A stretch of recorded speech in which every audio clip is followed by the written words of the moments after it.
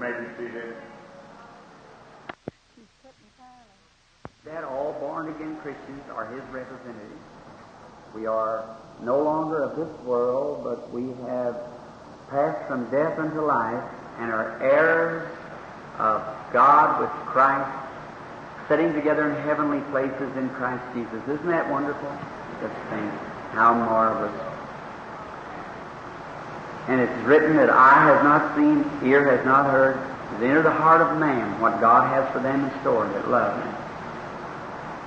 And now I believe in the healing of Jesus Christ, that Jesus Christ heals the sick. Do you believe that? He makes the sick well. I was just listening to a program, not to criticize anybody, but on the road here this afternoon I was listening to a doctor of divinity, one of the most brilliant speakers in America, speaking on suffering. And maybe I'm wrong. If I am, God forgive me. But how can a brilliant mind like that be twisted up so in the Scripture after being a teacher for years and years in great schools and seminaries? And he said sickness was of God. That said that we should welcome rheumatism, arthritis. If God gives it to us to testify and spit dust in the devil's face and say, I can stand and bear it, for God put it up on us for His glory. I can't see that. And I don't believe that's intelligent. I don't believe that's not the gospel of my Lord Jesus Christ. And God is not the author of sickness. You can't pin that on my Father. He comes to heal us. The devil is the one who makes us sick. Absolutely. If that be so, then how about that lady, is arthritis, that came to Jesus up on there that day on the Sabbath day, and Jesus put His hands on her and healed her, and they said it was on the Sabbath and found fault with Him. He said, which one of you having an animal that won't loose him on the Sabbath to go get a drink? He said, how much more this daughter of Israel, who's been bound by the devil these years? Not by God, by the devil. Oughtn't she to be loosed on the Sabbath day? And I'll say, if that same man right now, if he'd get stricken sick, would go to a doctor, if the doctor told him he had appendicitis, they'd take off the hospital and had it cut out. Well then, if appendicitis is a blessing, why go have it cut out? You're cutting the blessing away. See? Then if that be true, medical science saying something about divine healing, what about that? If that is the truth, every hospital in the world and every doctor or antichrist working against God. Well, it's a shame to have a doctor. It's a shame to go to a hospital. It's a shame to be healed. You should go ahead and die, get these diseases and die right quick. Or sit and suffer with them or something. Oh, my. I can't understand it. Maybe it's me. But if it is, I don't believe it is. That's just all. I believe there's something else wrong somewhere. But how a teacher, brilliant, can preach a message and just lay it right to the line and come right down to there. Just all Satan wants. Just enough to get... See, the biggest lie in the world's got a lot of truth in it. When Satan come to Eve, he told her everything, the truth. He said, now your eyes will be open, you'll know right from wrong, you'll know right, just like God. You don't know it now, but you will know it. It's the truth. And everything right on down there said, surely you'll not die. But that was a lie, because God said you would die. And then when Jesus came on earth, at them diseases that He healed, then He was working against His heavenly Father. And then He commissioned His disciples and sent them out to heal the sick and raise the dead and cleanse the lepers. Then He was working against the will of the Father. And then the last words that He said was, lay hands on the sick and they shall recover, contrary to the will of the Father. Then if He, by His stripes we were healed, then the Father had nothing to do with the atonement. I don't know how you go do that. But yet, that's smart people. God help me then to be foolish. I heard of a man coming down the street one day. He had a sign on the front of it that I am a fool for Christ. And on the back it says, whose fool are you? The Bible, Paul said that in Scripture. is a fool for Christ. Yes, I believe the Word of God teaches healing for the body and soul. Not only that, but God confirms the Word with signs and wonders following. I will admit that God permits Satan sometimes to chastise us. That's true. But when that chastisement is through and you come back to God, God's your Father to heal you. That's right. And I'll admit there is a sickness unto death, and that's why prophetic gifts are in the church, to know these things. But to say that our Father, that a man have rheumatism and arthritis, say, yes, Lord, I'm just glad to have it, glad you give it to me. I embrace it. I love it. I glory in tribulations. Paul's thorn in the flesh. That was no more disease than nothing else. If it was, he healed him, he got well, he healed. So the messenger of the devil that buffet me, what does the word buffet mean? Blow after blow. Then he healed him, he got well, he healed him again, he got sick, and he healed him, he got sick, blow after blow. He said a messenger of Satan. Not an infirmity, as he meant, as he said there, but, or as people try to interpret. I'll let Brother Baxter take that thorn in the flesh for you some afternoon, or some of these teachers. But anyhow, how brilliant people, see how that gets scattered out, and some poor sufferer setting out, setting his suffering, and thinking that he's doing God's will when the blessing is laying right at his hand to heal. I want to read some Scripture in a few moments. First, I want to give an experience. And then, go right, Brother Baxter told me, said, testify just a little tonight or something if I desired to, because he was wanting me to do so on time. He was a little tired and he wanted to rest. I want to tell him an experience. Then I'll read the Scripture right at last. One day, when the most notable thing that I guess one of the most notable ever happened was one of those fundamental ministers who charged me and said that I was a hypocrite and a devil and an impostor and should be run out of the city, and paid himself about $50 out of his own pocket to put a front ad page in the paper to that. That I was imposing myself as a man of God, and I was nothing in the world to me, and I should be run out of the city, and he should be the guy that could do it. Just a young fellow back from the cemetery, and all the same, the dead weight. Just exactly. Reading, writing, and arithmetic, and some of them know more about God than a Hottentot knows about Egyptian knife. And that's the truth. Now, they're all right if you come out of there God saved. But you don't have to go there to be saved. Paul said all he ever knew, all he ever learned, he had to forget about it to learn Jesus Christ. And that's right, and I'm not trying to support my ignorance. I'm just telling what the Bible says. Peter and James passed through the gate called Beautiful. There lay a man crippled from his mother's womb. He said, silver and gold have I none, but such as I have I'll give thee. In the name of Jesus Christ, rise up and walk. And Peter grabbed that man and raised him up on his feet and held him there till his ankle bones received strength, and he went into the temple leaping and praising God. And the Bible said that they were ignorant and unlearned men. Is that right? We're taught that Peter wouldn't even know his own name if it was signed before him. He wouldn't know what it was, but he knows Jesus Christ. That's what I want my children to know. That's what I want the people to know. I think education is wonderful, as long as you don't get to be an educated fool. Not gumption enough to know how to take care of your education. Education is all right, very fine thing, and we need it. God knows that. But we need salvation worse than we do education.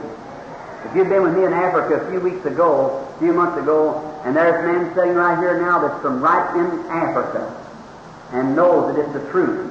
When I walked into that meeting there and see those Hottentots coming back from up there, those illiterate people, that missionaries had walked in there and tried to teach them reading and writing and arithmetic, and it makes him a twofold child more of hell than he was when he started.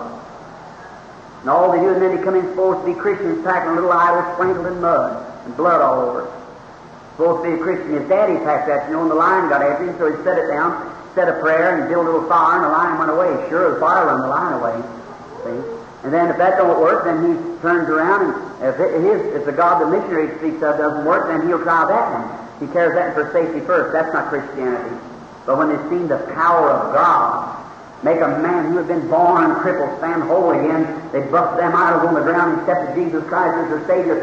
And the papers are packing articles. There were carloads after carloads of watches and rings and firearms that they stole and had out there in their huts and things. They bring it back from true conversion. I tell you, Jesus Christ is sending forth a message in this last days of shaping things.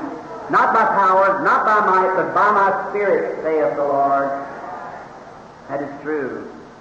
All right, and I stood before some of those doctors of philosophy and with their DDs here a few days ago when Dr. Davis and many of them said to me, he said, Billy, going home, you had a nightmare.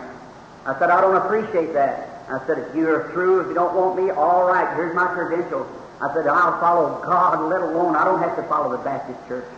He said, I don't mean it that way, Brother Branham. I guess I hurt your feeling. I said, you never hurt my feeling, but when you tell me that was a nightmare when I stood and talked to an angel face to face, he said, you mean you'll be going around the world with a 7th grade education and winning thousands to Christ? I said, that's what he said, and that's what I believe. That's right. How do you go to do it? I said, no more than I know how Paul could tell out there on the ship that night that he was going to have to come before Caesar. But he said, lo, an angel of God appeared to me last night and said, fear not, Saul. Paul, you're going to have to come before Caesar, and God's give you all those to stay with you. He said, wherefore, brethren, be of a good courage, for I believe God. It'll be just like he showed me. And I believe him. And it's true. And that's what we need tonight, my brother, sister. That's the trouble with we Americans. We sit and wonder, Dr. so-and-so said so-and-so. You know what puts me in mind of? A big undertaker's morgue, where a bunch of dead people go in, they pump some fluid into them to keep them, be sure they don't get alive no more. That's just Dr. so-and-so said it was mental telepathy. This one said it's psychology. This one says it's that and that. I'm so sick and tired of human philosophy. I want to see the real power of God demonstrated, moving among these people, for that Jesus Christ is the same yesterday, today, and forever, proving himself. And that's what the world's a hunger for. When I stood there with them, I said, gentlemen, he said, Brother Branham has just returned from a missionary trip. Said it was very alarming when we read in some papers where he had 30,000 converts. I said, gentlemen, for the past 50 years you've been sending missionaries down in Africa. I met many of them, have been there for a long time. Some of them little old girls down there said they were missionaries and boys, and I said, where are you from? They told me what college they were from. I said, how many souls you won to Christ? Not none yet, riding around in a nice car, living in the best hotels. And I said, none yet. No, when the natives have a war dance, they come up out of their mines and things, they pass out a few tracts. What does a native know about a tract? He won't. Paul learned a long time ago, and Jesus Christ always knows that it takes power to convert the heathen. That's right. They're walking around there, holding them little pamphlets in their hands, and as soon as their backs turned, throw it away like that. And I said, you sent missionaries in there for 50 years. You spent millions of dollars. And I said, what you call fanaticism won more people to Christ in 5 minutes' time than all the missionaries you sent in for 50 years. Hallelujah. Our God lives and reigns. He's the God of power. He's the same yesterday, today, and forever. He's the God that closed the heavens in the days of Elijah. He's the God that stilled the waters on the mighty sea that night. He's the one that rose up his son from the dead after being in the grave for 3 days. He's omnipotent. He lives and reigns forever, and he's the same yesterday, today, and forever. He'll always be God. He'll always have somebody who will believe him in that way, too. God's never been without a testimony. And to see some of those people who got more education and know what to do with and come out of some seminary and with some kind of a DD and a bachelor's degree and so forth and back like that, how mercy. That don't mean no more to God than that. Do you know Christ and the power of his resurrection? That's the main thing. You see, they explain this away and explain that away, and some of it they hit very nicely and say this right, and how it's folded over and whitewashed around, and they come down to fundamental truths. And tonight, that gets in my blood, because I know that Christ died for this purpose, and the proof of the pudding is the eating of it. That's right. Here it is. It proves itself. There's millions, thousands times thousands that's been in my meetings. You can produce doctors' testimonies and so forth that have been in their grave, and a lot of them are laying out on dead lists that's supposed to have been dead years ago with cancer. I can produce it tonight, that they're living and healthy and strong and not a sign of it anywhere. That's Jesus Christ the same yesterday, today, and forever. He promised those things, and we're living in the day to see them. The night down in Houston, when this young fellow put that in the paper, the next day, Brother Bosworth, one of your old soldiers here from Zion, he called me today. He's fixing to go back to Africa, 70-something years old, about 75 years old, and his heart burning to go back to Africa. He wants to go back. I said, oh, Brother Branham, said Americans are lovely, but them people that want God. Why preach it over and over and over, and they're all mixed up anyhow and don't know what to believe when them people down there hasn't heard it one time. Go take it to them. And that's my heart too, friends. And to you Christian people coming in tonight, people sitting around the town, the power of Jesus Christ, moving around empty seats, sitting here in the auditorium, as it was in the days of Noah, so will it be in the coming of the Son of Man. See? Here we are. They're unconcerned. It had so much embalming fluid injected into them that they can't. Well, they were predestinated to be that way. That shows you, doesn't it? But that's the truth. I can prove it by the Bible. That men are predestinated to be lost. Jude, about the fourth verse of Jude, said, a man of old foreordained to this condemnation, to turn the grace of our Lord into lasciviousness. Correctly. Foreordained of old to this condemnation. God foreordained it to them. Like Pharaoh, Judas Iscariot, and many of them. Don't trample on God's property. If God give you a touch at your heart, you ought to be the most thankful person there is in this building tonight, to know that God's given you the privilege to come into His kingdom and knock at your heart's door and sought you out. You might be one of them out there that's on the outside of the kingdom tonight. There, this man with all of his scholarship, Brother Bosworth, comes and said, "Look here, Brother Branham, what's in the paper?" I said, "This guy has challenged you. He's done everything." I said, "That doesn't mean a thing, Brother Bosworth." Well, the next day here come again another big one, and I said it showed what I was made out of, that I was afraid to face the truth and face facts in God's Bible, so that's the way it's this bunch of holy rollers. Listen, I've traveled the 7 seas, and I've never seen a holy roller yet. I've never seen one. I've seen people scream and shout. I've seen them get disorderly even in their way of doing, going to access to the other side. And that scares people away, but I'd rather have a little wildfire, no fire at all. Yeah, right. But there it is, but a holy roller, I've never seen one. Never heard of a church that was called, recognize themselves as holy rollers. I've never seen one yet. But this fellow had to put that in the paper, you know, to make it act smart, the big Houston Chronicle. Now, Brother Bosworth come the next day, he said, "Brother Branham, take him up on that." I said, "Brother Bosworth, God never sent me to fuss with people. He sent me to pray for people." And he said, "Well, Brother Branham," he says, "I realize that." But he said, "Look," he said, "the people here will think we're just a bunch of people who don't know what we're talking about. Before the public and those thousands and thousands that's gathered there in that place, that they ought to know what is the truth."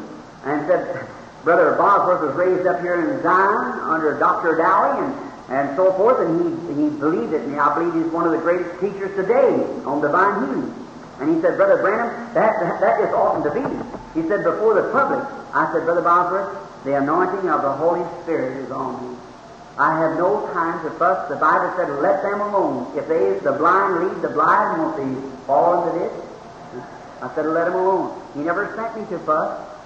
He sent me to pray. And so he said, "Will you give me the privilege of doing it?" Oh, I appreciated that. Put me in mind of Caleb of old. Let me go take that city. And I thought that man just out of the seminary there with all of his degrees and things, and this old man 70-something years old standing there wanting to challenge that young man to a debate, or the young man challenging him and him wanting to take up the sword against him. I said, "No, Brother Bosworth, I will not give you privilege to doing it." I said, "Because it would just cause a fuss, and you never get nothing by fussing. You're just like the Irishman's owl, all fuss and feathers." I said, "You don't get nowhere, and no owl to it." And I said, he said, "Well, if you'll just give me the privilege, Brother Branham, I'll promise you that I won't fuss." He said, "I won't say one word back. I'll be a Christian gentleman." And I looked at him, his poor little eyes sparkling, and he just wanted to get into it so bad. And I said, well, I looked around at my wife, and that's when he brought me in the challenge to come to Durban, South Africa, and pray for Florence Nightingale, who was dying with cancer, the granddaughter of the late Florence Nightingale, the founder of the Red Cross in England. And I said, "Brother Bosworth, give me just a little bit of time to pray." He went out and he come back again in a few minutes and said, "What about it?" Said the reporters are waiting. Of course, they keep me away from people. Not as I don't want to be with people. I want to be with people. I love people. But people, my friends sometimes say, Brother Branham, will you come go here with me? Will you have this little social visit? I want to do that. I want to. But listen, God let me know in the beginning, if I'm going to be a servant of God or of man, I've got to keep myself away from the public and be in touch with God so that I can serve God. I serve man in serving God. And I love to go to places and see people and talk to them and things, but the Holy Spirit will not permit me to do it. Now, I don't say all ministers have to be that. I was born under Nazarite birth, of course, and so it's just a little different. And so many things that I do in my life, I wouldn't ask other people to do. I would say they had to do that to be a Christian because it was a different altogether. Many of you understand that, don't you? See, that's just for me, me privately.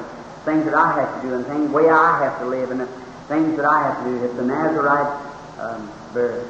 And so we don't, it's not, you can't teach that all people have to be that way. See? But I mean for myself. And then finally when he come back in, I said, all right, Brother Bosworth. They wouldn't let the reporters up steps where I was at. I said, if you want to do it and will promise me that you won't argue. Now, many of Bosworth's friends are sitting here and you know him well. And so he said, I promise you, Brother Branham, that I won't argue a bit. I said, all right, that's fine, go ahead.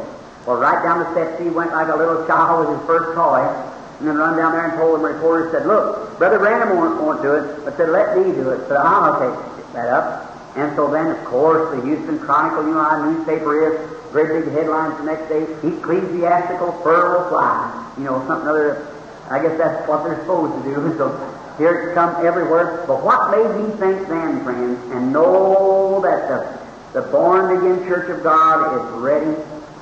Listen, what's the great thing today is the fuss, the issues that the born-again people have between them. I mean the real born-again. Some of them says, well, I was done this way. I did this way. The Lord wants me to do this. That's all right. As long as we can recognize one another's brothers and sisters, let the rest of it go. And then, not how you say your prayer or whatever you do, that has nothing to do with it, because your heart with God is what makes it. And then, that day, that paper, of course, the Houston Chronicle's on the Associated Press, and it went out everywhere. And what made me feel good was that day from east, west, north, south, special trains and planes moaned their way across the plains, bringing in people too, the rest of the year. What was it? They didn't care whether they were Trinities, oneness, Jesus only, or fifthless, or whatever, Latter-day Saints, or whatever they wanted to be. That Nazarene, Pilgrim Holiness, whatever it was, that didn't matter to them. The principle of Jesus Christ was at stake. And they come together to thousands swarm that big stampede ground, big play of the Sam Houston Coliseum, until they packed in the ground where the big rodeo shows and things packed through there, the galleries and everywhere. They said, that's fine. All right. Now, and in that great rush there, that night, the people come in from everywhere and lined and packed the place out. I said I wouldn't go down. I didn't want to go down because I didn't like to hear debate. You never get nowhere by debating. You just might as well leave it alone. So I said I won't go down. Well, all right, that was okay. And along towards the time the services was getting ready, I just couldn't stay home. That's all. I just had to go. And I told the wife, I said, I'm going down. And she's sitting here in the building tonight, her and the little girl. And so we went down together, and and my brother went with me, Howard. He was here with me the last time I was in Zion. And so he said, now, Bill, you're going to keep quiet. And I said, well, sure. And so we went up in balcony 30, way up to seat 30 up there, way up high. I sat down up there, no one knew me. I had my coat up like this, and we went up and sat down. Well, I listened to the all getting ready, the moderators and everything. And Si Ramsar was leading the singing. So right at the last, Si just dropped in down there, and he knew Mr. Ritchie and many of them, so they had him leading singing. And so right at the last one, he said, now the main event of the evening, the discussion is fixing to take place, but said, I read a little article in your paper here the other day, that I read in there where William Branham ought to be run out of the city. Said, if you people of Houston that call yourselves Christians that put more time trying to run bootleggers out of the city instead of godly people like that, Houston would be better off. And I say there was a scream went up around thousands of people there. I knew then. Something happened. Just sit still. So this the Baptist minister, he would not permit. He wouldn't come up first. He wanted to be last so he could rub off on Mr. Bosworth. So they said, all right, they'd have just a little puddle then at the last. So Mr. Bosworth got up, a gallant old soldier of the cross, stood just as straight and sturdy. He stood there and he said, we are not here tonight to fuss or to debate. He said, we are here tonight to discuss or to come and reason together. He said, upon the words of God. He said, I have 600 different statements concerning Jesus Christ today, and his attitude towards the sick is, his attitude toward the sick is just the same today as it was the day he walked the shores of Galilee. I have them written out here on paper. And if Mr. Best can take any one of those and disprove it by the Scriptures, I'll walk off the platform and give him the debate. What a statement. Mr. Best said, go ahead, I'll take care of that when I get up there. He said, Mr. Best, I'll ask you one question. If you'll answer me yes or no, whichever way you'll answer me, then the discussion will be over. He said, was the redemptive names of Jehovah applied to Jesus, yes or no? I shrunk down. Oh my. There it is. I never thought of that in my life. But that old Caleb seminary anointed. It was different from that seminary experience sitting back there, from reading and writing and arithmetic. He had never thought of those things. He said, is the redemptive names of Jehovah applied to Jesus, yes or no? He said, answer me yes or no, and I'll sit down. He said, go ahead, I'll take care of that, that I'm asking you, sir. The moderator's giving leave, said, I'll ask you, walk to this platform and say yes or no, and I'll sit down. Sure, he couldn't say yes or no. He couldn't. He was tied right there before he got started. Why, said Mr. Best, I'm very surprised at one of the weakest arguments I have on it, and you can't answer that. What are you going to do with the rest of them? There you are. So that's my weakest point. I just start off with that. But if he said no, then he wasn't. If he said no, then he wasn't Jehovah Jireh. The God provided sacrifice. If he isn't the redemptive names of Jehovah, if they are not applied and fulfilled in Jesus, then he is not God's provided Lamb. And you're in your sins. And he was an impostor. And if he is Jehovah Jireh, he's also Jehovah Rapha, because you can't separate them atoning name, them redemptive names, because it all goes in redemption. And if he is Jehovah Jireh, then he's Jehovah Rapha, and Rapha is just the same as Jireh, so he is the healer, the same yesterday, today, and forever. That settles it. Oh my! He said, "What are you going to say, Mr. Best?" He said, he said, "Come here and say it." And when he comes to the place, he kept stomping. He raised up and smacked the preacher. So then, when he got down, then he got back up again, and when he sometimes when he comes to the platform, he preached a good Campbellite sermon. I was cradled in a Baptist church. I know what Baptist doctrine is. I should. All right. And he absolutely did not preach divine. The Baptists believe in divine healing, praying for the sick. That's exactly right. But he preached and even denied the powers of Christ, and said that even that Lazarus died again. He said divine healing was applied on 1 Corinthians 15 when this boy was put on immortality. What in the world are we going to need divine healing for them when we're immortal? See? So there it was. And right in the time he said that, and everybody began to laugh at him. He said, there's nothing but a bunch of you nitwit holy rollers is the only one believe in such things as that. Said there is no true Baptist that ever believed in anything like that. Brother Bosworth said, just a moment, brother. He said, I want to ask this congregation tonight, how many of you? Only you that's Baptist and got good standing with the Baptist church. You are the ones that I want to stand to their feet while we're now. And 300 stood up. So what about that, Mr. Best? He said, oh, nonsense, that people can testify of anything, that still doesn't make it right. He said, you can't prove it by the Scriptures, and here's the evidence. See?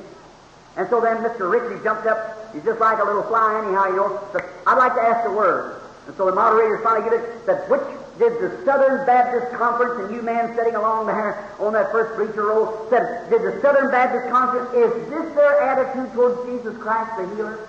Did you all stand this man here? Watch out. There's thousands of Baptists sitting there. Nobody made a move. Ritchie called their hands again. He's a Zion boy, too. You know, his father was mayor here of the city. That wanted to stay out and said, death stand still. So I preached this sermon. And death listened to him. So he preached his sermon out and fell back in his boy's arms and died. Mr. Ritchie. Yes, sir. He said, I want to ask that. And so the chairman, or one of the Baptist members said, he come on his own, that's his. Not the Baptist Conference didn't send him, but he come himself. He said, that's all I wanted to know. Sit down. Then Mr. Best raised up and said, let that holy roller, let that divine healer come forth. Let him perform. Let me see him. Let me see one of these patients that he hypnotizes here, examine a year from today. Let me see it. Let me see it. Bring him forward. Let me see him perform. Mr. Bosworth said, he's here nightly. You're welcome to come anytime. See? He said, anyhow, Brother Branham doesn't claim to be a divine healer. Said, never. Said, I guess his literature is published in many different languages. And he spoke direct or indirect to millions of people. And said, not one time did he ever say a divine healer. He always says that Christ is the healer. And said, if Brother Branham preaching divine healing makes him a divine healer, then preaching salvation makes you a divine Savior. That set him down. Said, would you want to be called a divine Savior? Absolutely not. He said, neither does Brother Branham want to be a divine healer. Said he only preaches divine healing through the cross. And you are unable to say that he doesn't preach it through the cross by the Scriptures. That shut him up. He said, or any other man here is challenged on the same grounds to come and prove that if they can against the Bible, that Jesus Christ, his attitude towards the sick today isn't the same as it was then. If he's the same yesterday, today, and forever, he's got to be the same man. Exactly. And then he said, but you can't support it. And him preaching divine healing by Jesus Christ doesn't make him a divine healer. He only points them to Christ. And preaching salvation by Jesus Christ doesn't make you a divine Savior. But if it makes him a healer, it makes you a Savior. So then he said, let him come forth, let him come forth. I want to see him. Come forth and perform. He started stomping back and forth. Brother Bosworth said, now I know Brother Branham's in the building. If he wants to come and dismiss the audience, all right. But he's under anointing, and I say to come forth and perform, that's something different. And he said, Brother Branham, I know where you're sitting. And everybody began to look around. And he said, I know where you're sitting. And if you want to come forth and dismiss this audience in a word of prayer, all right, but you're under no obligation. And my brother Howard, he put his hand on my shoulder, and there's 2 or 3 ushers standing behind me. He said, that's still, that's still. I said, all right. And I stood there just a minute. Something went, I know it wasn't sitting still no more then. I felt something moving. My wife took hold of my hand. She said, honey, I said, sweetheart, just a moment. It's the angel of the Lord. Howard said, Bill, you're not going down there. Now people looked up there and began screaming and crying. He said, you're not going down. I said, Howard, just aside, son. The angel of the Lord tells me to go down there. Ushers began to throw their hands together like that and made a line coming down along the side. I walked up to the platform. I knew he was near. I said, I do not claim to be a divine healer. Now I said, don't think hard of Mr. Best. Although he had hired some photographers to come over there, listen to this. He hired a commercial photographer, the Douglas Studios. Write to him if you want to find out. Connected with the American Photographer Association. And he had hired Mr. Kipperman of the Douglas Studios in Houston, Texas, number 10-something Russ Street. It's in my book there. Write and ask him a testimony. And Mr. Irish had come with him as a Roman Catholic who criticized me and said I was a hypnotizer in the paper the day before. And Kipperman was an Orthodox Jew who even denied Jesus.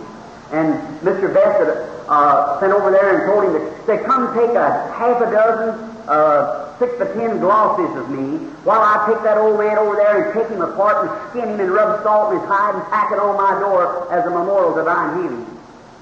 That shows where a Christian spirit lay, is to take a brother. See? All right, that, there you are, you see, all puffed up here, nothing down here. See? And so, then he come over there, and they took the 6 glosses while he was doing the preaching. He'd pose for him like this, and he'd pose for him like that, you know, and they took the 6 glosses. And so then, when I started down the platform, they said, no more pictures. There's just all the photographers and so forth taking pictures, said no more pictures, because they take those pictures in the meeting, and they sell them, and it's not right. See, commercial on anything that belongs to God. And so, that's the wrong thing to do. So we just stopped all pictures. So they wouldn't let no pictures be taken. So I said, do not anyone think hard of Mr. Best. I said, I did think he was sincere. So he looked down to this row of stretchers and cots and things laying here, of these people laying here with cancer and heart trouble, that's going to be dead in a few days if God doesn't help them. And the doctors have given them up. They've done their very best for him. There's nothing they can do. And now he says, I believe he was sincere till he said that he felt sorry for those people. He can't feel sorry for those people and robbing them of trying to black out the only hope they have of living. How can you feel sorry for them? Like taking food away from a starving man. I said, and there's just their comrade sitting back there who was in their condition a few days ago, and with doctor's statements that they're healed. Because they're all mixed up in a religious experience. I said, I don't believe that was sincere. But anyhow, he come running up the platform, he said, Branham? I said, yes, sir. He said, as a man I admire you. As a preacher I don't think much of you. I said, that's mutually felt. Walked on off the platform, that's all. So I said, all right, now, I said, look, I do not claim to be a divine healer. And I said, I was reminded of my Lord. When he said, come down and perform, come down, let me see. I said, that same devil, when he was on the cross and they put a rag around his face, I believe he was a prophet, the king of prophets. Don't you believe it? He knew the woman at the well, she had 5 husbands. He knew where Nathaniel was when he was under the fig tree or the olive tree. Where the fig tree, I believe it was. When he was there, he knew where the thief was, had a corn in his mouth. They put a rag around his face and hit him on the head with a reed and said, now if you're a prophet, prophesy and tell us who hit you. He didn't even open his mouth or say a word. And then when he put him on the cross, said, if he be the Son of God, come down and let us see. Prove it to us now. Come off the cross and we'll believe you. I said, that same old spirit, them preachers that had it back there is dead, but the Spirit lives on in other preachers, right on down through the age. Heal this one. Let him see, heal this one. When he was sure he passed by the pool of Bethesda, there lay that crippled multitude of lame, halt, blind, withered, laying there like that, and him walking right by him and walked over and took a man that had sugar diabetes or some kind of an infirmity and healed him and left the multitude laying there. The Jews had the same thing. They said, let's question him about it. Here's what he said. St. John 5:19. Verily, verily, I say unto you, I can do nothing except the Father shows me. For the Father loves the Son, and He shows Him what He does. So know all things that He doeth, and He'll show you greater things in the healing of this diabetic or tubercular or whatever it was, that you may marvel. But I can do nothing except first I see a vision what the Father has done. Is that Scripture? That's right. Now he said, well, what about all those lame, halt, blind, twisted, withered waiting there? The Father never showed him nothing about it, and he went right on. What the Father showed him to do, he did.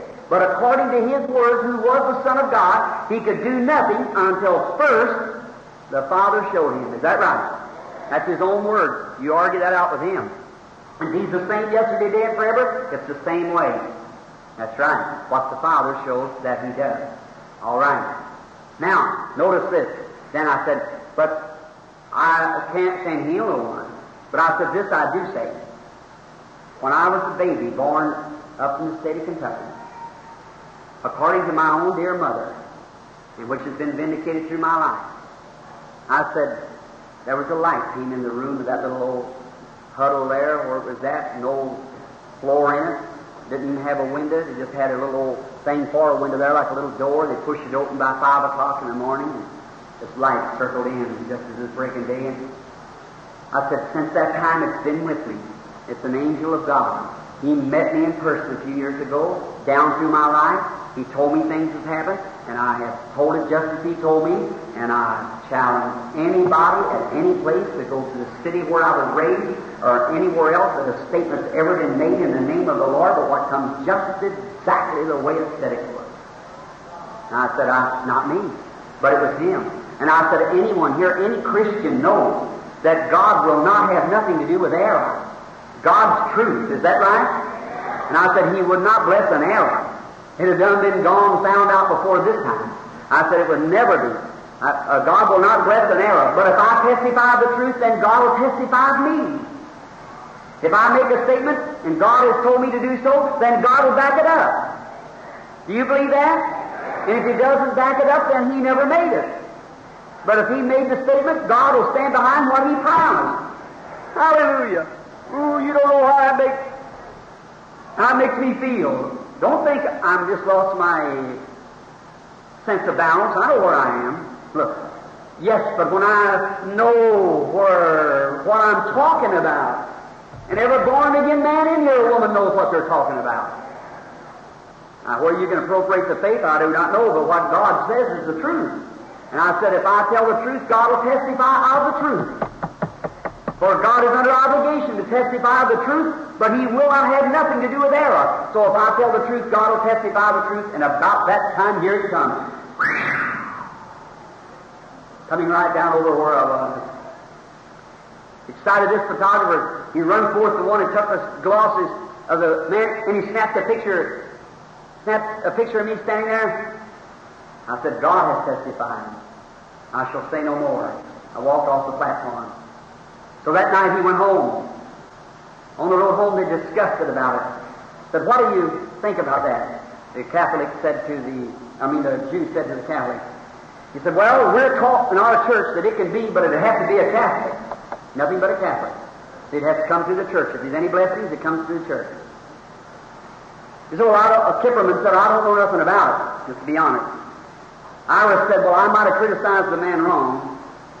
So he went on down. Kipperman said, well, I'm going upstairs to go to bed. Iris said, I'll put these in the studio and run them through the acid because Beth wants them tomorrow. I think he wants to maybe use one for the paper and these glossy. So he put the 6 negatives in the acid. He's standing there smoking a cigarette, waiting for the development of it as it went through the process of development. He was smoking a cigarette. After all, he threw the cigarette down. He was thinking about the meeting and what taking place. So he walked in. He pulled out the 6 negatives. He looked at one of them, perfectly blank. Second, blank. Third, fourth, fifth, sixth, perfectly blank. Every one of Mr. Best was blank. And when he pulled out the one that he'd taken of me, there was the angel of God, the pillar of fire in the picture. He grabbed his heart, he fell forward, he screamed for Ted. They run downstairs. That's about 10:30. And at 11 o'clock, it was on its road on an airplane to Washington, D.C. to be copyrighted. Returned back, and when they did, it was turned over to the head, George J. Lacey. If anybody knows him, he's the head of the FBI and fingerprint and so forth. And he had to be in California, had just come to Houston. They take it in the Shell building under examination for 2 days. On the end of that time, he said, come forth and stand in the room, and they would let him know what it was. So they'd taken the camera, they looked at the camera, they'd taken the negative, they put it under a volute ray and all kinds of lights. They went out the auditorium, they examined the film in every way. So then, that afternoon when everybody was gathered together there in the little Shell building to find out what would take place, or the Shell Oil Company the building there, he said, whose name is Reverend Branham? Kind of a tough-looking fellow, but he softened up a whole lot. I said, mine, sir. He said, stand up.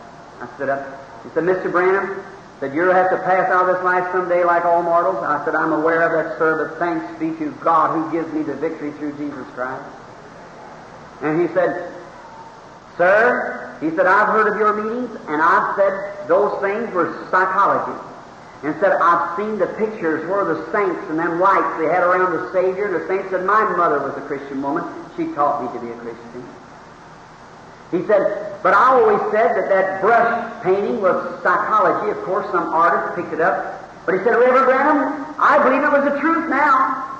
He said, that mechanical eye of that camera won't take psychology. It was absolutely a genuine picture, the only one in the world's history today, and can be proven, said the old hypocrite, he meant the unbeliever, has said there was no such a thing as a supernatural being, could not be scientifically proved, but it said that day is past. Here it is.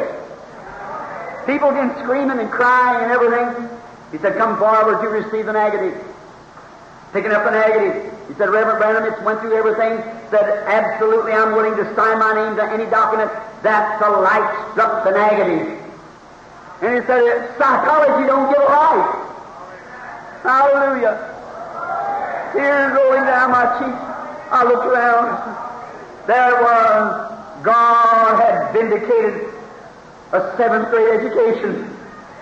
The things that they said was fanaticism, God had vindicated truth to the scientific world once for all.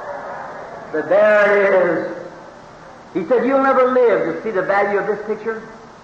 Said, you'll go before that time, no doubt. And he said, here I submitted you. I said, sir, it's not mine. I said, it belongs there to the American Photographer Association.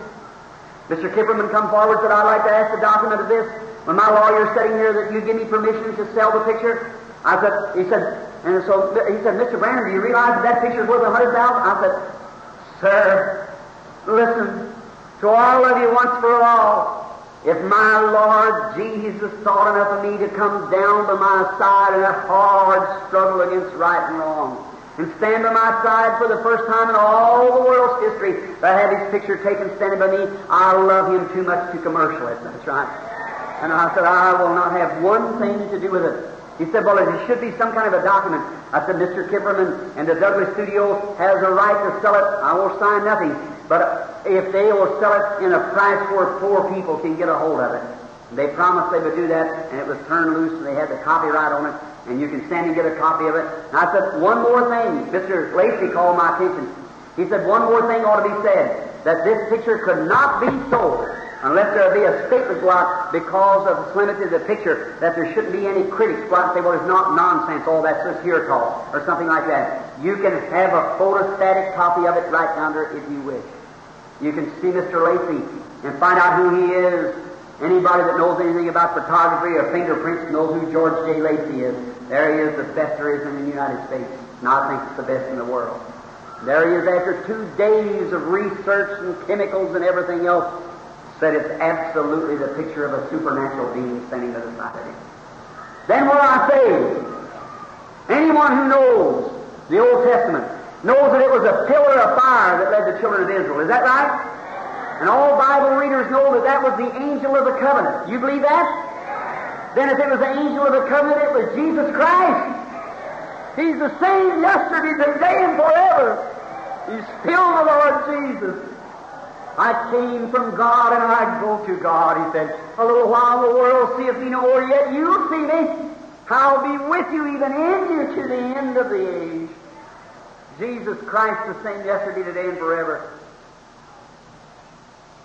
That's when Brother Bosworth gave me the negative, or the picture of Florence Nightingale laying down or dying. Said if I'd only... How many seen that picture back there in the book? You've seen it in the Voice of Healing. How I'll never forget this. How wonderful when I went to pray for her. When she went in there, I looked at her in that cold hand and how God moved down there and a little dove flew through the bushes and sat on the window, cooed back and forth while I was praying. When I raised up, the ministers had raised up and said, did you notice that dove? The dove flew away when I raised up. Said, did you notice that dove? I got ready to say, the woman couldn't even move. She was laying there. And I started to say, I seen the dove or something. As I started to say that, something came down. I believe it was the same pillar of fire. My voice changed. I couldn't hold my words. It said, thus saith the Lord, this woman will live and not die. Today she weighs 155 pounds in perfect health, with a cancer on the duodenum of the stomach. There she's walking the street. That's what sent me to South Africa. That's why I went. So I told God if He'd let her get well when I was here in Houston, Texas. How she knowed I was coming there, yet I do not know. But she come in on a plane. Mr. Baxter here, my manager, when I was going in at London, England, why, he heard somebody page me. And they went over there to find out what it was about. And they said this Florence Nightingale was out there, and they didn't think they could even get her out of the place because she was dying right then. I told him to take her down there, because we was going down to Buckingham Palace from Westminster Abbey, a few places, and I would meet her when I come back. And there's when God healed the woman. What does that mean? What does that mean to me tonight? In the face of criticism. How many's read the book out there when that maniac runs to the platform? You better know what you're speaking about. He said, "You snake in the grass, I'll break every bone in your myriad body tonight. You posing yourself to be a man of God." A raw maniac out of the institution had broke out. 280-pound man standing there in muscle. Mr. Baxter standing behind me when hundreds of preachers shrank back. Two little priests that I just led to Christ over in the room before coming, they ran out to grab him like that. I said, "Just a moment, sir. This is not a flesh and blood affair." He swelled his stuff out. He set his teeth together. He said, "You hypocrite. You snake in the grass." I was speaking. I turned around to him this way. All the ministers had backed up. He come walking towards me. Said, "I'll break every bone in your frail body tonight. I weigh 118 pounds. Said, "I'll show you how much man of God you are, you serpent." He come walking forward, and I never said a word. I just turned around, had to look up to him like that. He walked up, and as I got there, as he got close, I thought, "Dear God, the only hope I have is in you." He was well able to do his threats. He walked there just then. When he stepped out there, I started to say, "Sir," I wouldn't say that. And when I did, it said, "Thus saith the Lord." Because you challenge the Spirit of God, tonight you'll fall over my feet. He said, "You hypocrite, I'll show you whose feet I'll fall over." He said, "I'll break your neck, you serpent." He went, spit in my face like that. I just stood still, waiting for the Spirit of God. 6,600 people, besides what was on the outside, were standing breathless. You better know what you're speaking about. He run forward, draw back his fist. He said, "I'll show you whose feet I'll fall over." He drew back like that. I said, "Satan, in the name of Jesus Christ, come out of him." There he stood, made his challenge like Goliath. There he made his boast. The Spirit of God had said what would happen. Now let's see who's right. Everything seemed against me, his size and all, he could tear it out. He said, "I'll break every bone in your body, I'll knock you plumb out in the middle of that audience." He could do it, physically speaking, but the Holy Spirit said, "You'll fall over my feet." There he rushed forward, and when the Spirit, I said, "Satan, come out of the man in the name of Jesus Christ." His big fist drew back. Mr. Baxter, here's a witness besides here the day that CTA hunted it down through the police courts and everything up there. You seen the Voice of Healing, didn't you? How they hunted it down and everything, and it proved out 100% it was there, and every one of the rest of them. We're not liars, we're testifying of Jesus Christ. You're welcome to take the books and run them down, or any other testimony that I say. Yes, sir. I'm under obligation to God to be a man of honor. The truth, as a prophet of God. And when he come running to me, he threw his hands back. When he did, he went, His eyes were all the way back and pushed out. His mouth open like that. He shrunk and fell across my feet. I couldn't even move. I looked at him. Then police said, "Is that man dead?" I said, "No, sir." Said, "Is he going to be all right?" I said, "No, sir." He worships that spirit. He thinks he's right. If he is willing to give it up, it'll leave him now. But he worships it. He'll take it right back. I said, "Would you move him off of my feet?" I got him off my feet and I walked back to the platform and started speaking. I said, "Our Heavenly Father has all the powers in heaven and earth." And a man laying on a cot said, "Yes, He has, to heal me." And up he got. There laid a man fell with crutches. He threw his crutches across the floor and said, "To heal me too." And away he went. Up come a man out of a wheelchair, said, "Me also." There the power of God moved through that building and shut the mouth of Satan. Hallelujah. Call me a fanatic if you want to. I'm a fanatic for Christ. Whose fanatic are you? I know what I speak of. If I die this night, I'll never die. I have eternal life in me. Never born again Christian does too. If I go home to meet the Lord tonight, my testimony is still proven true, and every time that Satan has rose up, God has set them down. So therefore, without fear, knowing my Lord Jesus is here, I do not hesitate to tell you the truth of God's Word and His power. Zion, this is the day of visitation for you. You better receive it. In the name of the Lord, you may be receiving your last. I do not say that you are, but I know by promise I come here. When I left over there and one of the critics of the city here rose up against me thinking that I was coming back there to take over somebody's church. I take over nobody's church. I was sent to preach the gospel into all parts of the world. I only come here to bless you and to help you in my prayers as I can. I come, and when I left the city, I said, I will return. I fulfill my commission. I'm here, and the other day when I was there, the Holy Spirit said to me, I was going, you know where I was going? To Minneapolis, to an auditorium that seats around 10,000, 12,000. Bunch of cooperating, and right down to Kosher, Baltimore, there was an auditorium sitting there with 500 ministers, Baptist, Methodist, and all signed up to cooperate in the meeting. And an auditorium that seats 10,000 free. Not a penny. Didn't you have to take up about one offering in the whole meeting? Let the rest of it go. But the Holy Spirit said, go by the way of Zion.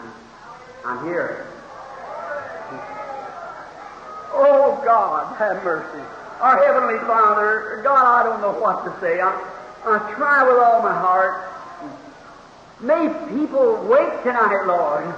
Oh, God, again move in Zion. Grant it, Lord. Start a great revival somehow, Lord. We see how these bloodthirsty sheep killers have come through this city, robbing people of their blessings. Oh, God Almighty, have mercy and send again that which Thou hast established, Lord.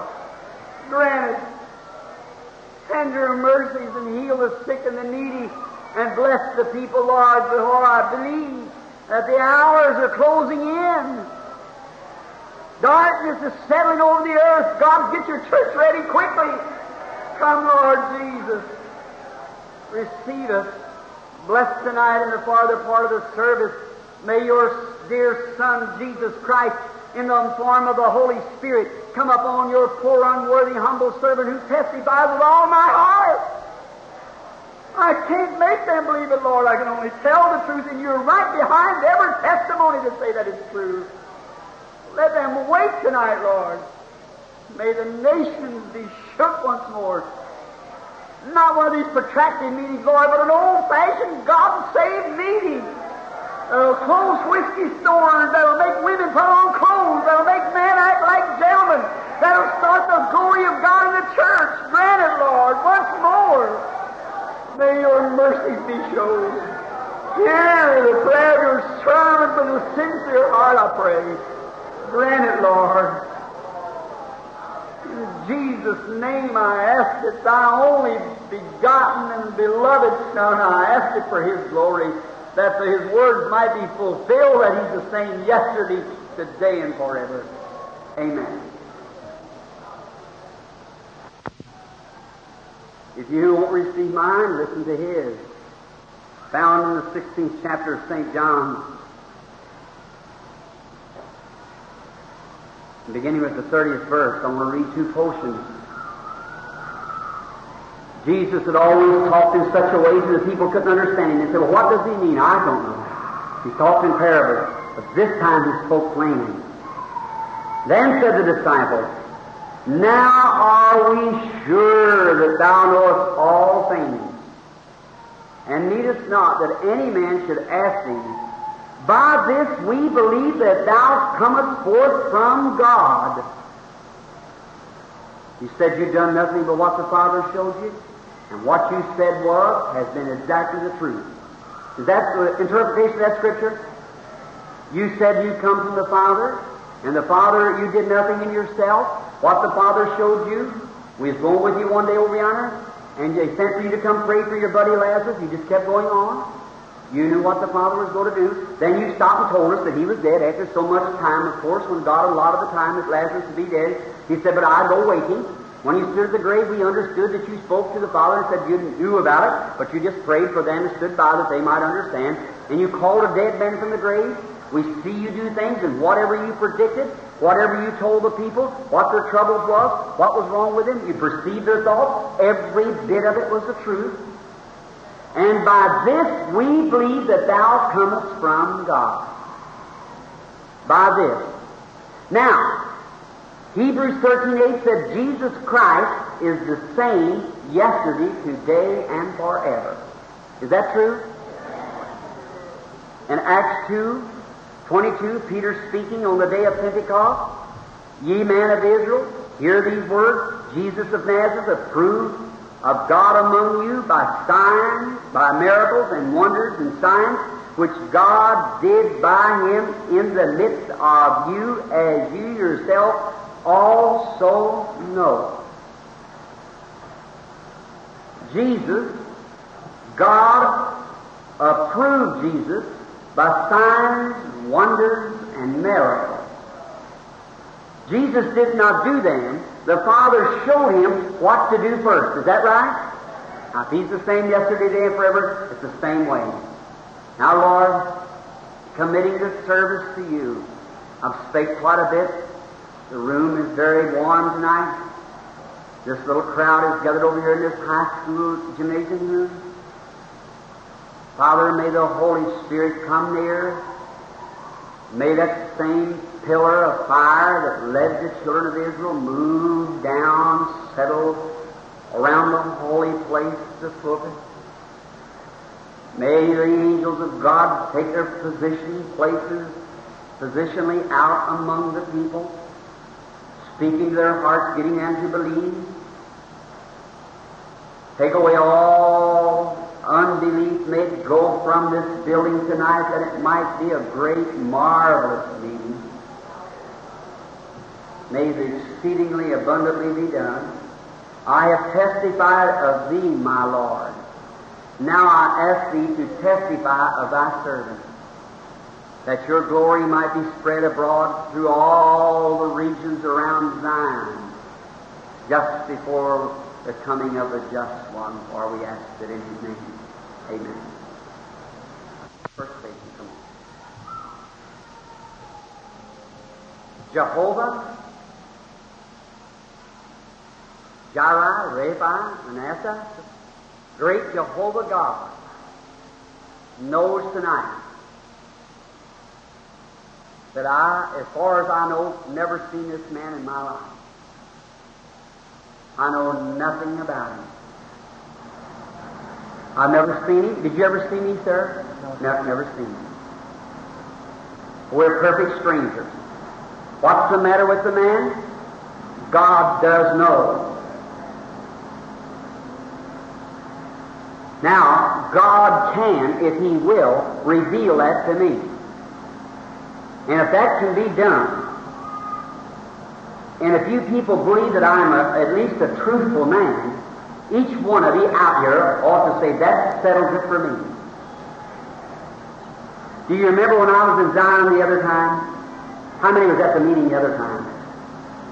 The only way I had of knowing, I'd take the person by the hand and stand there and hold that hand. And that hand, I would hold it until something spoke through me and it said the disease what it was. And I testified to you that God told me, the angel of the Lord, that if I be sincere, it would come to pass that I would know the very thoughts of their heart. You remember me saying it would come to pass? How many remember me testifying of that? Raise your hand, please. Now, the first time it happened was with Brother Baxter at Queen Garden, Regina, Saskatchewan. I walked to the platform. He'd give me a drink of water. And I stood the woman there, and I seen a vision of what she was doing. There it started. God had manifested His Word. Hear me. I believe this. I can't say He has told me.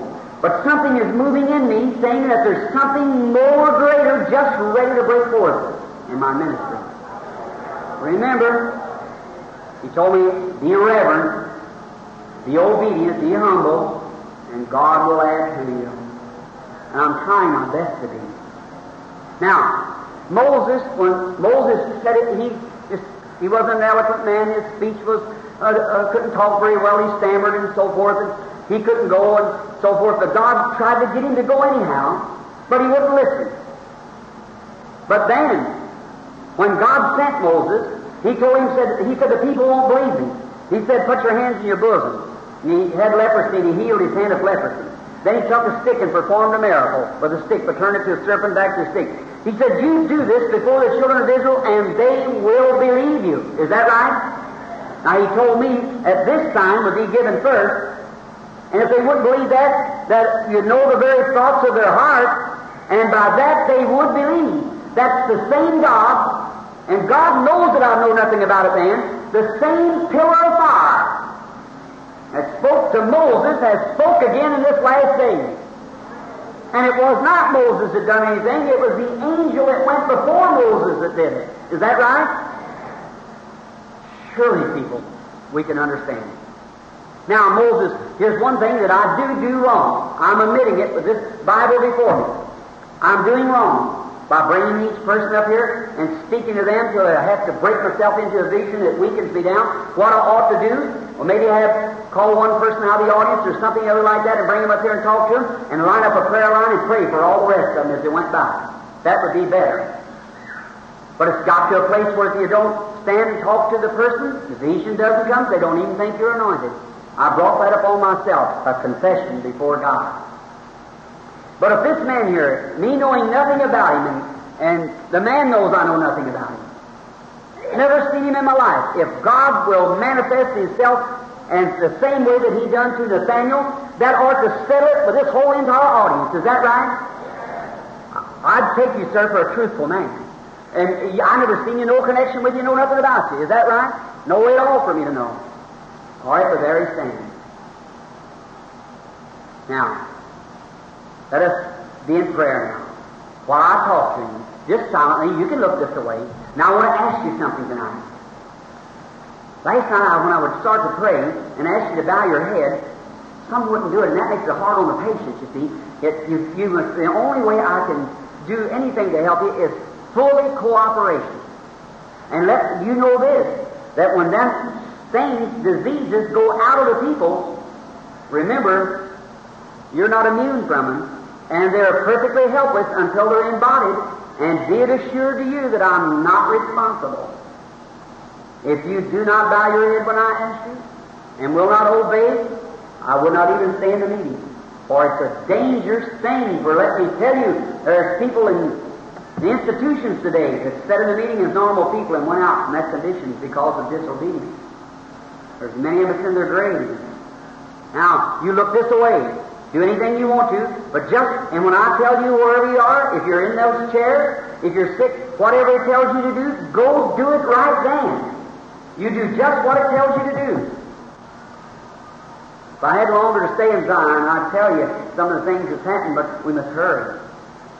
Believe. The only thing I ask you to believe that Jesus Christ is the same yesterday, today, and forever. All right, sir, come here.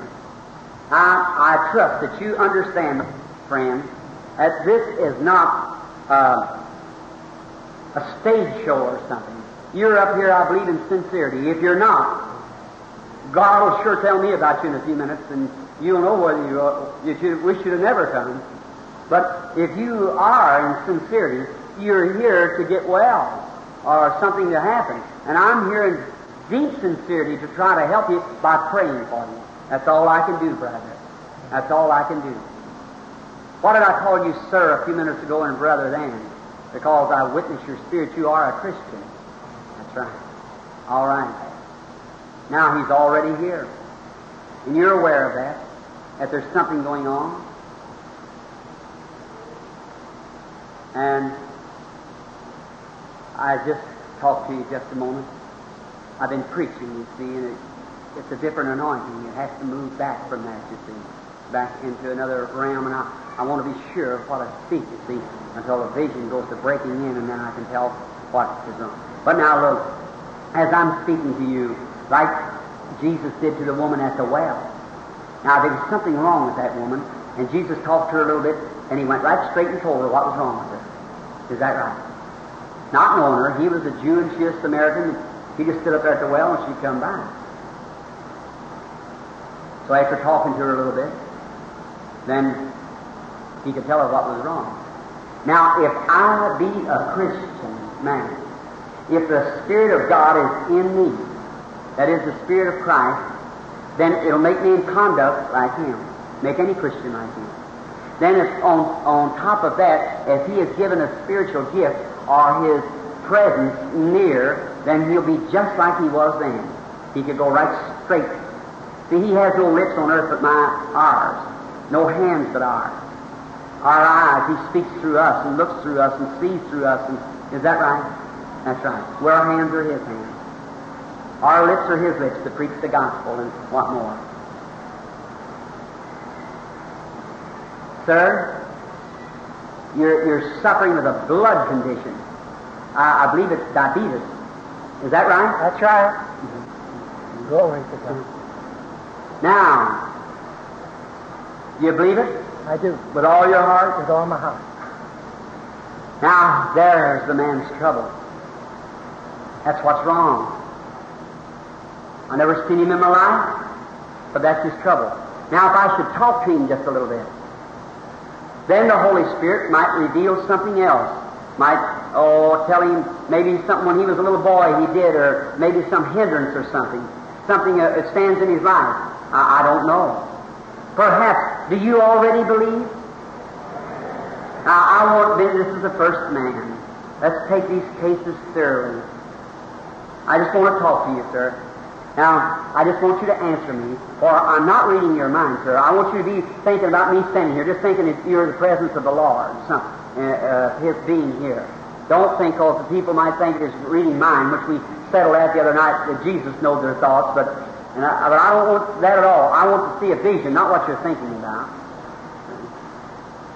I want to know if God will show me something about you, something in your life. Do you believe that I'm able to do this by being His prophet? I do. You do. Well, may the Lord grant it.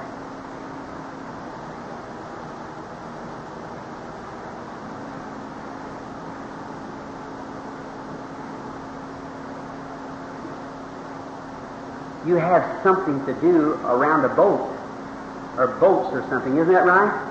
And aren't you aren't you a minister? Well, you are a preacher, that is, and you're around, I see you around preaching or talking to fishermen or something or other, or boats or something. Is that right? That's right. If it's right, raise up your hand. Do you believe me to be His prophet? I do. All right, go home and be well, my brother. In the name of Jesus Christ,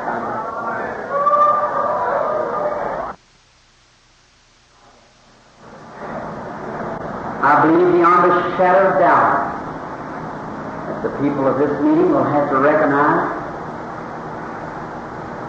that there is a supernatural being that's standing here that's ministering through me. Now you can accept it as God or whatever you want to accept it as. That will determine your healing. If that be so, and God has said that I have told the truth, a man can come here and tell you that God told him this, that, or the other. I have no right to say he did not. But when God comes down and speaks definitely, everything that He says is the truth, then you believe that man, for He's told the truth. It's true. Then you believe me now. That Jesus Christ, our Savior, is sitting at the right hand of the Father. His presence is here with me, just as they put a television on me now and see me in California, yet I'm here. His invisible presence is near. He's the one, through the power of the Holy Spirit, is moving in this building. And He's ready now to make this entire group of people well. Will you believe me as His prophet? I was going to call about 10 more. My manager and son said it's enough. They know more conditions. I tell you, it seems to me now, everything is becoming more like an emerald color around me. Because I'm just standing here, that's all I know, holding to this microphone. I love you, Zion. God knows I want to do something for you. And I have testified to you, and my God has testified that I have told the truth. receive Him tonight, will you? As your healer while we bow our heads. Our Father, who art in heaven, hallowed be thy name. Thy kingdom come, thine will be done in earth as it is in heaven. Almighty God, author of life, giver of every good gift, Savior of the soul, healer of the body, creator of heavens and earth, send thy blessings upon this people. How can we doubt longer? How long will you stand in jeopardy? Blessed be the God, Father of our Lord Jesus Christ, who by His infinite grace has sent His Holy Spirit to us in this last day. We poor alienated Gentiles carried away with dumb idols. 2,000 years ago were wild savages, we Anglo-Saxon people, without hope, without God in the world. And today has been made sons and daughters of God, and God has sent His Spirit into us, crying, Abba, Father. Oh God, to my nation, America, woe unto her. If the works had been done in Sodom and Gomorrah that hit America these past 5 years, it had remained to this day. If this nation would receive you, O God, as those poor, dark, heathen Africans did down there in Africa, the Korean wars would settle and peace would strike the earth again. But if we will not accept mercy, we have to accept judgment. God, be merciful tonight to this people here in this audience. This poor little neglected Zion, where once when the bells tolled in the street, I'm told back yonder when I was a baby dropped in my mother's arms, you knew that this night would be. When the bells tolled on the church, the women ceased their work, the men stopped on the street and uncovered their heads. Prayer was made to Almighty God. To think that now that down through the street goes half-dressed girls and sin on every hand, streets is called by holy names, sinners, ungodly, beguiling, the ground dedicated to God. How long, Lord, will these things last? Only dost thou know. But yet I believe there's names yet in Zion that's wrote on the Lamb's Book of Life. Come, Lord Jesus, tonight, as your Spirit ruling over this audience. Heal each one of them, Lord, these that's gathered in from here and other parts of the country. Waukegan, Chicago, and the roundabout city. May your mercy spread over this building just now. May the wings of the Holy Spirit, as it was in the fiery furnace with the Hebrew children, fan away every unbelief, every doubt. And may God Almighty break the spell of unbelief and set every believer free tonight. And may the Holy Ghost now baptize newly in this audience tonight into the kingdom of God. And yonder they might leave out of these chairs, leave their crutches, their eyes come open, ears open. The sick of cancer and bedridden might be healed. God grant it. Hear my prayer, God. Hear it in Jesus' name. And Satan, you evil, ungodly, doubting, unbelieving spirit, I adjure thee by Jesus, the Son of God, who's here. Leave every one of the people. Come out of them.